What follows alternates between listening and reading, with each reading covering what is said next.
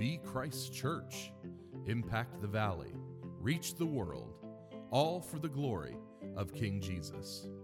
Welcome to the North Roanoke Podcast. Today our lead pastor, Daniel Palmer, will be opening God's Word for us.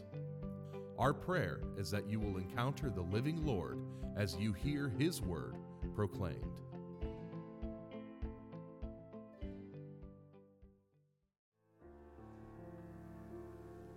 Church, as our musicians find their way off the platform, would you just join me in praying that we would see Jesus in the text of Scripture today?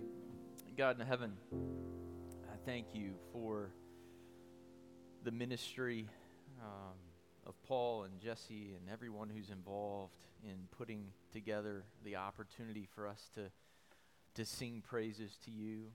God, this morning as I sang about turning our eyes towards Jesus, Lord, the prayer of my heart that you would turn my eyes toward Jesus. God, we know in beholding Christ that we are then equipped to see ourselves as we truly are and to see God as He truly is. And God, that's what we need. We need to encounter the living Lord Jesus Christ. We pray by your Holy Spirit that you would compel us to obey Him and to follow Him faithfully. God, we pray that in the hearing of your word that you would stir within us affections for Christ. God, I know that in this room there are husbands and wives who are discouraged. There are employees who are frustrated. God, there are as many people in this room and listening on the live stream and over in the sanctuary, there are situations that are competing for our attention and for our affection and for our emotional energy. And God, I just pray that you would remind us today that Christ is King, that He is seated at the right hand of the Father. God, that He even stood at the stoning of Stephen. And God, that you are pleased to honor the willing sacrifices of your people for the growth of your kingdom, and that you would allow us to find our home in that, to find our joy in that. And I pray it in Jesus' name. Amen. This morning, I want to speak to you on the subject of the church scattered and sharing. The church scattered and sharing from Acts chapter 8, verses 1 through 8. I kind of cut this a little short today because last week I wore you out for 52 minutes. And we preached 68 verses at a warp speed. So I promise not to do that today. Last week, if you weren't here, we saw that Stephen was a Christ-like witness, right? He was empowered by the Spirit like Jesus. He was presenting Jesus as the fulfillment of the Old Testament like Jesus. And he was dying for speaking the truth about Jesus like Jesus. Stephen didn't set out to be a martyr. He simply sought out to live like Jesus. And if you set out to live like Jesus in a world that is anti-Jesus, you might end up a martyr. And what we're going to see today is that while we might think this was the end of the church, it actually was the explosion of the church. That God sovereignly used the stoning of Stephen to scatter the church and spread the gospel like never before. Would you hear with me the word of the Lord from Acts chapter 8, verses 1 through 8? And Saul approved of his execution, and his is Stephen's. And Saul approved of his execution. And there arose on that day a great persecution against the church in Jerusalem, and they were all scattered throughout the regions of Judea and Samaria except the apostles. Devout men buried Stephen and made great lamentation over him, but Saul was ravaging the church and entering house after house. He dragged off men and women and committed them to prison. Now those who were scattered went about preaching the word. Philip went down to the city of Samaria and proclaimed to them the Christ, and the crowds with one accord paid attention to what was being said by Philip when they heard him and saw the signs that he did. For unclean spirits, crying out with a loud voice, came out of many who had them, and many who were paralyzed or lame were healed. So there was much joy in that city. In a span of 8 verses, Luke takes us from the stoning of Stephen outside of Jerusalem to the celebration of salvation in Samaria.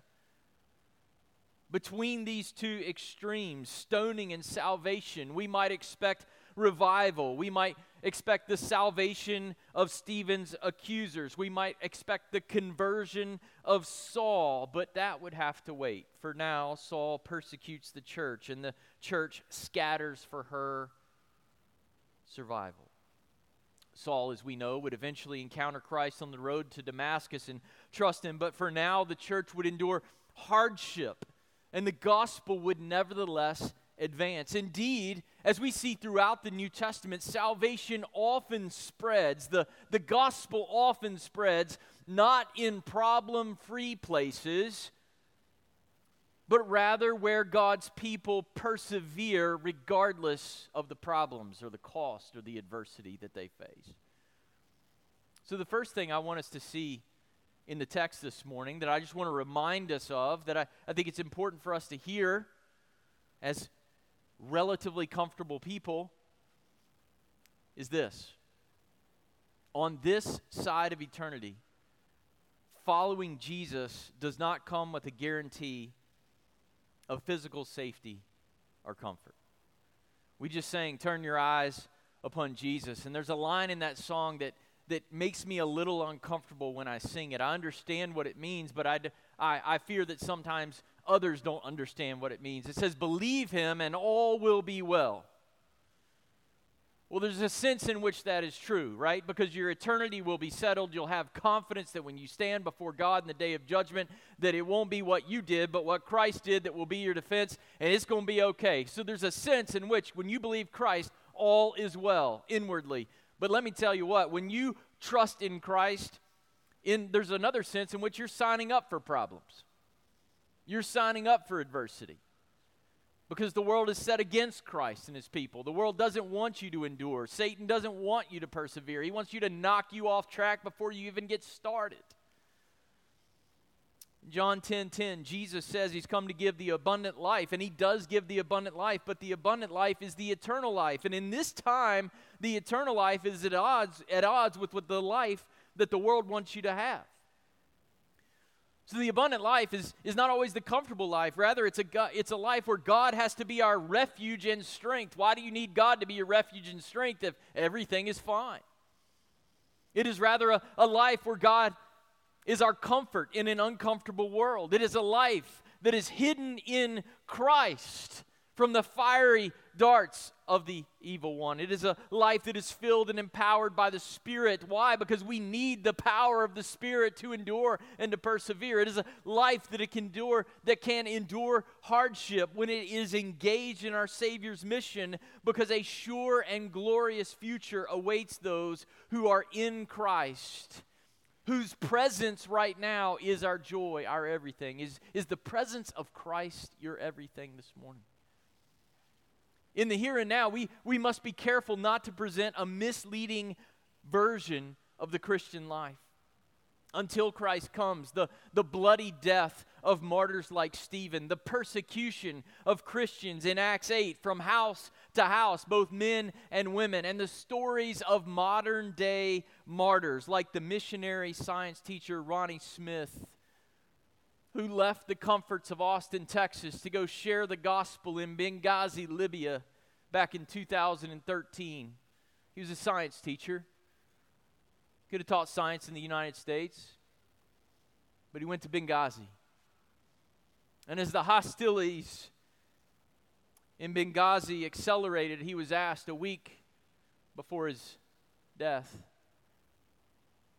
"Is it getting too dangerous in Libya for you to stay?" And this is what he said. "Libya feels to be home to me. There is literally no other place on earth that we would rather be. Nowhere."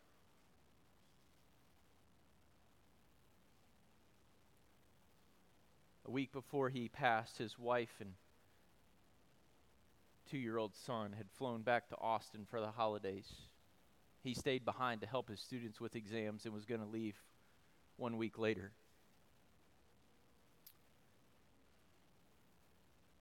Let me ask this question. Are you at home in the presence of God? Can you be at home anywhere in the world as long as you're on mission with King Jesus? Home is where the heart is, right? Is your heart in Christ and His mission?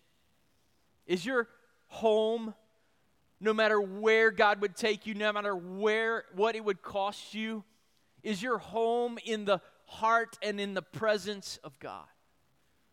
In verse 1, we learn that Saul approved of Stephen's death, but Saul was not satisfied with the death of one Christian. Saul wanted to take out the movement. On the day of Stephen's stoning, there began, do you see it? A great persecution, verse 1, against the church in Jerusalem. Not just Stephen, not just a few leaders, not just a missionary in Benghazi. The whole church was going to come under the threat of persecution for their faith in Jesus. And verse 3 tells us that Saul was leading the way. The words great persecution underscores the severity and the scope of the persecution that's happening here. Saul is ravaging the church, verse 3. The word ravaging only occurs here in the New Testament. But in other Greek literature outside of the Bible, the word ravaging often refers to the destruction that is caused by a ferocious, predatory animal. Saul here is described as rabid in his hatred of the church. It's interesting to me that Saul's aim is to rip apart the body of Christ, but after Jesus confronts him on the road to Damascus, and he spends 3 years meditating on the Old Testament in light of who Christ is, he's going to be the one who tells us in Corinthians all about the body of Christ. God's pretty awesome like that. So here he is, what he's trying to rip apart, he's going to spend the rest of his life trying to put back together. And say, look at who Jesus is. If Jesus really is who He is, and I know He is because I saw Him on the road to Damascus, and now I see Him in the Old Testament on every single page. He's the ruling, reigning Messiah King who puts together red and yellow, black and white under His blood. Y'all need to get together. Saul, who's trying to rip apart the church, becomes the guy that says that. God is good. But right now, Saul hates the church. He's going house to house. Put together his own little search party, forcing men and women out of their homes, handing them over to be imprisoned. Saul and the ones who are persecuting Christians with him, they're ruthless. Luke tells us about Saul now, so we're going to appreciate the seismic significance of the change that God would make in his life later. But Saul is not immune to persecution. He starts out in Acts as the persecutor, but when God calls him into his mission, what does God say to Paul? Does he say, hey, guess what? I'm calling you to your best life now. Believe in me and all will be well. Is that what he says to Saul on the Damascus Road? No, this is what he says. I'm going to show him how much he must suffer for the sake of my name. Church, the call to follow Jesus is a call to deny ourselves. It is a call to magnify King Jesus no matter what it would cost us. This text is showing us that it's not the apostles only, it's not Stephen only. It shows us that every believer, everyone who calls upon the name of the Lord for salvation must be prepared to endure hardship for the sake of our King who secures our salvation and sends us out in His mission, and with the confidence that one day all will be well. But from this day to that day, whatever it takes to live my life for the King who laid down His life for mine, He's got it. Blank check, signed, Daniel J. Palmer. We've got to understand, church, that salvation is not a call to comfort and prosperity in this lifetime. But the second thing we need to understand from this text is that we can live with a settled assurance that God sees and will right all wrongs. This is not some sort of defeatist mentality. Well, I'm going to trust in Jesus and I'm going to have to face persecution and adversity and God will never see or never care. No, He'll never leave you. He'll never forsake you. And one day, the wrongs that you endure for the kingdom of God will be made right. At the end of verse 1, we learn the apostles stayed behind as the church scattered. We don't know for sure why the apostles stayed behind. Perhaps they were still relatively popular, or at least untouchable, because of the signs and wonders they had already worked, or perhaps they knew that there were more people yet to believe on Christ and they wanted to stay behind and share the gospel, or it's possible that because Stephen was working with the Hellenists and Paul was a part of a synagogue of Hellenists, that when Luke says all the church scattered, he might mean all the Hellenists scattered. But whatever the reason, the apostles stay behind, and they're able to tell us that devout men buried Stephen and made great lamentation over him. Bible scholars are divided over who these devout men are, whether they are Christians or whether they are Jesus-seeking, Messiah-seeking Jews who had remained open to the gospel despite the persecution and who were supportive of this Jesus movement.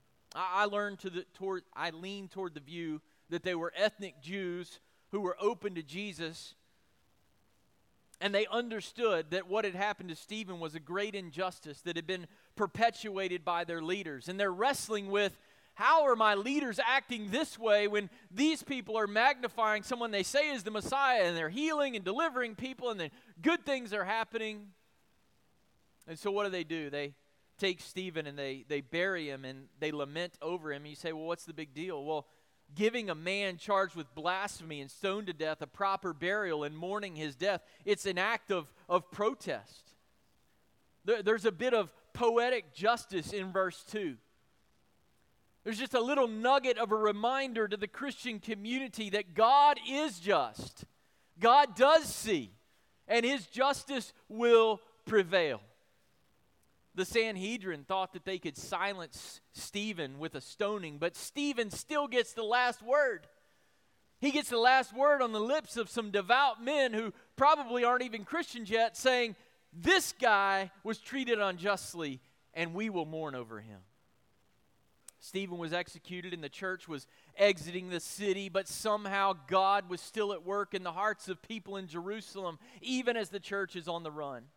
Stephen's death was not in vain. God's justice will prevail. Believers have this same assurance today as we strive for peace and endure hardships that come to those who share the gospel. Paul says in Romans chapter 12, verse 19, "Beloved, never avenge yourselves, but leave it to the wrath of God. For it is written, vengeance is mine, I will repay, says the Lord." You can rest assured, if you are in Christ, Jesus will get the final word, and you're going to be on the good side of that calculation. When we share the gospel, even when it is costly, with every confidence that God sees, and we share it with every confidence that God sees, and that even if we should die as Stephen did, we will be raised up on the last day. The third thing we see in this text in verses 4 through 7 is this. We must embrace God's desire for his entire church to be engaged in his mission as we scatter. We right now are the church gathered. If I can hurry up and finish this sermon, it won't be long that we're going to be the church scattered. We often think about the church as what happens within the walls on this campus. And to be sure, there's a lot of good things that happen on this campus. 3D groups, I hope you are in one. And if you just showed up at 10:30, I'm so glad you're here. But don't miss out on the opportunity to get in a small group where you can pray together, you can be supported when stuff happens in your life. It's like making the church bite-sized, so when stuff happens, did you know stuff happens? That there's a team around you to pray for you and support you and lean on together. By the way, if you're a Bible teacher, you know the word well and like teaching, I'd love to talk to you more, because we really need to launch some more groups here at North Roanoke. So if you're not in a group, get in a group. But there's a lot that happens when we gather, But most of the time, we're scattered. Most of the action that happens in the life of the church is that which happens out there. And for the first 7 chapters of Acts, the church has been content to be bottled up in Jerusalem, just hanging out, loving one another, sharing the gospel right in their city. But God had said back in Acts 1:8, what did he say through Jesus? Jesus said, look, you're going to get power when the Spirit comes, and you're going to take the gospel not just to Jerusalem, but to Judea and Samaria. And it's almost like God's like, all right, by chapter 7, all right, fine. If you're not going to scatter on your own, you're going to get scattered. You see, God prizes something more than the earthly security of the church. He prizes the glory of his Son in all the earth above all things. He doesn't want us bottling up the gospel in these 4 walls. He wants you in your workplace sharing the gospel. He wants you on a Zoom call with some guy in Ukraine who's sharing the gospel. He wants you leveraging your family meals at Thanksgiving and Christmas for the gospel. He has placed you among people that I will never meet so that you would share the gospel with them. You say, well, I've been trying and I don't see it happening. Did you know God has a whole network of Christians all over the place? And sometimes you're just dropping a little seed in there, and it might be 15 years before somebody comes by and waters that seed, and then you find out, maybe not until eternity, what God did in their life because you were faithful with your little part while you were scattered to share the gospel with somebody who needed it. Man, I'm way off my notes. But don't neglect, you're a missionary. You say, well, we pray for missionaries every Sunday. Yes, we do. But if you have the Spirit of God in you who was given to you to glorify the Son, the reason he did that is so that you would share who Christ is with whoever you come in contact with. God allows persecution to fuel the progress of the gospel into Judea and Samaria through Spirit-filled witnesses, just like he promised. Get this, Saul thinks that he's shutting down the Christian movement, but in truth, God is scattering his people to fuel the mission. In verse 1, Luke says to the church, they were all scattered. You see that? In verse 4, he calls them those who were scattered. Saul was persecuting, but God was scattering. In the Old Testament, scattering is a sign of judgment. You remember the Tower of Babel? They spoke one language. They built a tower to make a name for themselves, and God gave them different languages and scattered them in judgment. But now they have the same language of love pulsing on the inside. They don't need to bring people to a temple in a location. They got the temple of the presence of God on the inside. And God's like, go in the power of the Spirit. Go with the gospel. Tell anybody you can that Jesus saves. Jesus saves. And guess what? The first place you're going is Judea and Samaria in fulfillment of what Jesus said. Everything changes because of the presence of Christ on the inside. Being scattered is no longer for the purpose of judgment, it's for the purpose of the global advance of the gospel. God scatters his church not because they're making a name for themselves, but because they have the Spirit on the inside given to them to share about the name above every other name. Persecution can't take away the presence of God from your life. They still have the presence of the Spirit on the inside. In Christ, listen to this, in Christ they have rest even when they're on the run. I talked to Slavik, the president of the Ukrainian Baptist Theological Seminary, right before this worship service on a Zoom call, and I said, what's it like, day 4? He said, I feel like I've aged so much in 4 days. There's so much going on. But God is my hope and stay. They're running for their lives out of their homes into Judea and Samaria. And what do in verse 4? They went about preaching the word. What are you going to do when you're on the run? They preach the word. And I just want to pause here for a moment with this pastoral interjection and application. If you wait for your life to be perfect to tell others about Jesus, you're never going to tell somebody about Jesus. The problem you're in right now might be the platform that God has for you to share the gospel. Well, I can't talk to somebody about Jesus right now because I'm going through this thing, or I'm battling this thing, or I'm really grieving the loss of a family member. And they'll think, well, why is she so sad? And telling me about Jesus, on the other hand, it won't be credible. Don't buy Satan's lies. Your problems are a platform for the gospel. Persecution didn't stop the progress of the gospel. It propelled the gospel into new places on the lips of a persecuted people who had nothing to hold on to other than their union with Christ and their fellowship with one another, and that was all they needed. We serve a God who can take your present problems and make them a platform for sharing Jesus. I love what Tony Morita says here. He asked this: have you considered that even your promotions, your demotions, your setbacks, that God has sovereignly ordained and allowed the twists and turns in your life to give you an opportunity to preach the gospel to your neighbors and acquaintances? If you're wrestling with a job loss or have even had to flee because of persecution, it's time to reflect on how God, in His mysterious sovereignty, has permitted your pain for the purpose of the progress of the gospel. Now, I know some of you might be thinking, but I thought that was the pastor's job. Nope. Ephesians 4. Pastors are to equip the saints for the work of the ministry, not to do all the ministry.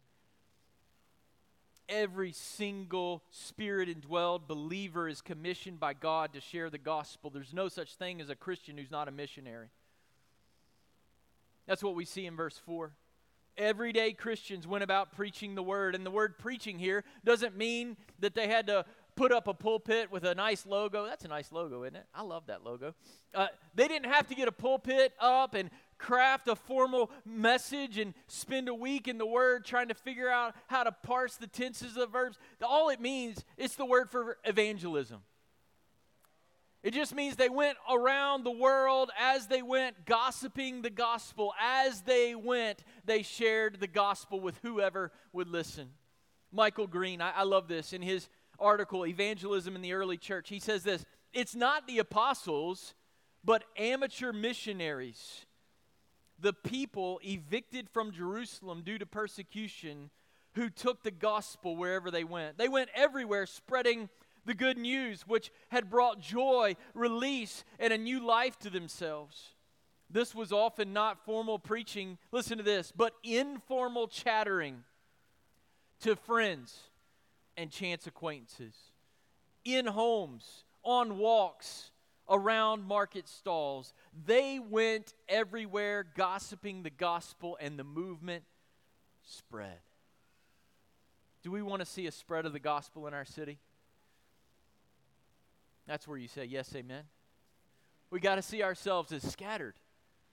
We got to understand that when we leave this building, we don't cease to be the church. We're no less the church when we walk through those double doors and get in our car than we are in here. If you're in Christ, you're in the church this morning, and you're in the church tomorrow when you're in the cube next to the person that drives you crazy. And God put you there to give them the gospel. In verses 5 through 7, we read of Philip. He's one of those 7 men that was set apart in chapter 6. One of those men full of wisdom and of the Holy Spirit. You see, when Stephen dies, God's got another one to step up. They thought they could cancel the movement by stoning Stephen. Stephen is stoned, and Philip steps up, and God empowers him, and he comes down to a city in Samaria, and he starts proclaiming the Christ. Now, this word proclaim is the Bible word for preaching. So you got all these Christians, as they go, they're just gossiping the gospel, and then God sends Philip the evangelist down there, and he's like, well, I am going to drop a little sermon on them. I'm going to proclaim the Christ. I'm going to announce to the city of Samaria that the Messiah has come. And in verses 6 and 7, we see that the crowds likely brought by those scattered Christians, listened to the message of the gospel. We didn't get there this morning, but down in verse 12, we'll see that men and women came to saving faith in Jesus and were baptized. We also see that God brings through Philip miraculous spiritual and physical deliverance as the gospel reaches new people in a new place. In this case, the people who are reached with the gospel are Samaritans. If you know your Bible history, you know that Samaritans were partly Jewish and partly Gentile in their ethnic makeup. And they were also sort of Jewish and sort of not in their religious practices. So here's what that meant. Everybody hated the Samaritans. The Gentiles hated the Samaritans because they were too Jewish. The Jews hated the Samaritans because they weren't Jewish enough. Did you know God wants to reach people that the world hates? He wants to reach the marginalized, the people that everybody would overlook. God's got a special place in his heart to reach those kinds of people. Jesus foreshadowed his heart for the Samaritans, didn't he? You remember John 4, the woman at the well? She was a Samaritan woman. Here's a man who went through Samaria intentionally because he had to go there, because he had to tell her about what? He had to tell her about living water. You come to this well and you've not been faithful in 5 marriages, but let me tell you about somebody who will change your heart and will refresh you from the inside over and over again. It'll be like a wellspring welling up within you. Jesus did that. When he told a parable about loving your neighbor, when the lawyer said, well, who's my neighbor then? Who do I have to love? Who did he tell a parable about? The Good Samaritan. And when Jesus healed 10 lepers and only one leper came back to say, thank you for saving me. Who was it? It was the Samaritan leper. Church, Jesus has come to give hope and salvation to those who have realized that there is nothing in this world that brings the soul satisfaction we so desperately need. Jesus is in the business of taking those who have no home in this world and giving them a home in his mission. Jesus has come for those who have no purpose to give them a purpose of being on the front lines of gospel advance. And let me tell you the good news. All the world's purposes that you find, they expire at some point. I'm 43. I started pastoring this church when I was 37, and I could run with those guys in this open gym, and now I can't do it anymore. I always wanted to be a great basketball player. And I am struggling to come to the resolution. It's just not going to happen.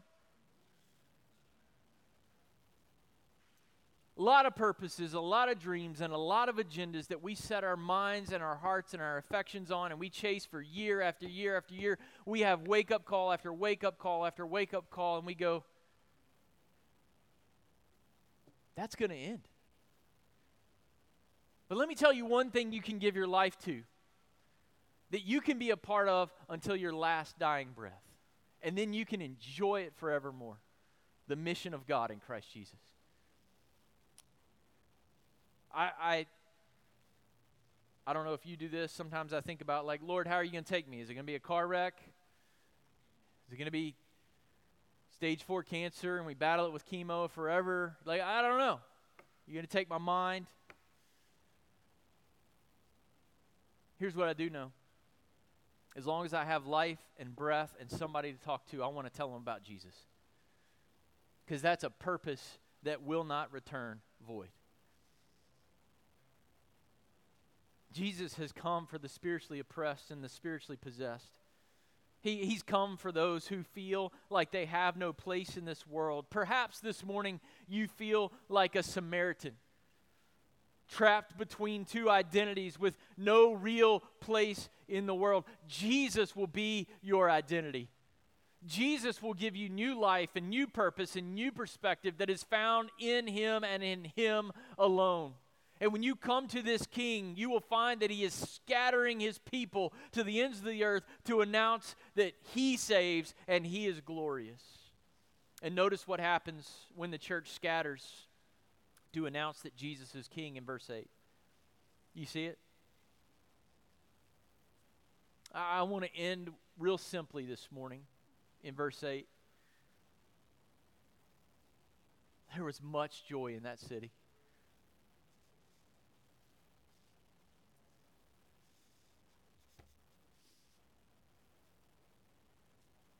Many people were delivered. There was much joy in the city. I want Roanoke to find the joy of Christ. And the only way there's going to be great joy in this city is if the churches of this city see themselves as commissioned by God to scatter in the power of the Holy Spirit week after week after week. It's not going to be because you heard a great sermon this Sunday. It's not going to be because we sang the most amazing songs this week. Those things are important. They're fuel for us. For what? For scattering. But until the Christians in the valley take up the mantle of scattering, we won't see the joy realized in our city that God has in store for us.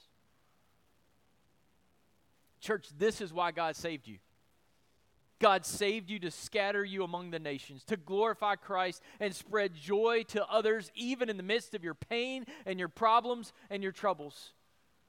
The psalmist says in Psalm 67, 1-3, "May God be gracious to us and bless us. Make his face to shine upon us, that your way may be known on the earth, your saving power among all nations." Verse 3, listen to this. "Let the peoples praise you, O God. Let all the peoples praise you." Why do you exist and have life and breath this morning? You exist for the glory of Christ expressed in the praise of the nations. So in closing, I have one final point of application. Get on mission. Don't waste your life. Get engaged in God's mission of bringing joy to the Roanoke Valley. Find a place to serve in the family of God here. See your job as your platform for the progress of the gospel. And if God should call you, be willing to go wherever he should send you, even if it's Benghazi, Libya, even if it's into adversity, even if it's into a war zone. Be content and satisfied to go there, knowing that home is where the heart is. And if your heart is with Christ and he calls you to be on mission, he will not abandon you, leave you, or forsake you. You will find that he is there, and he will work through your faithful witness to bring joy to this city and to cities around the world. Don't sit on the sidelines. Don't waste your life waiting for your life to be problem-free before you think that God would use you. Let God use you today. Would you pray with me? God in heaven, I give you praise for this text. I give you praise for the reality that you are with us and you are for us. God, I know in this room there are people who feel the weight of guilt of what they've done. They feel the pain of sin. Some, God, because they've never surrendered to you. Some, God, because they've never just come to Jesus and said, "Jesus, I'm a sinner and I need a Savior. I finally realize I can never be good enough to get to you, but Christ has been good enough in my place, and I want to trust him, and I want to follow him, and I want him to change me, and I want to be a part of his team and his mission." God, if there's people today who want to do that, I pray you'd give them the liberty to trust Christ today. But God, I trust there are many others in this room. They've trusted you, and whether it's COVID or a problem that they've faced or a temptation that they've succumbed to in the past, God, they feel defeated. God, they feel broken. They feel like that you can't use them. God, I pray that you would give them the liberty to just confess, to surrender afresh, and to find, God, that you use broken people to reach broken people. God, that you use our problems as a platform for the progress of the gospel. God, we want to go deeper into the heart of God. And as we scatter, we want you to loosen our lips so that there would be great joy in the Roanoke Valley. We pray it for the glory of your Son. And in his name, amen. Thank you for listening to the North Roanoke podcast. You can connect with us at northroanoke.org or download our app in your device's app store. Just search for North Roanoke. We hope to meet you soon.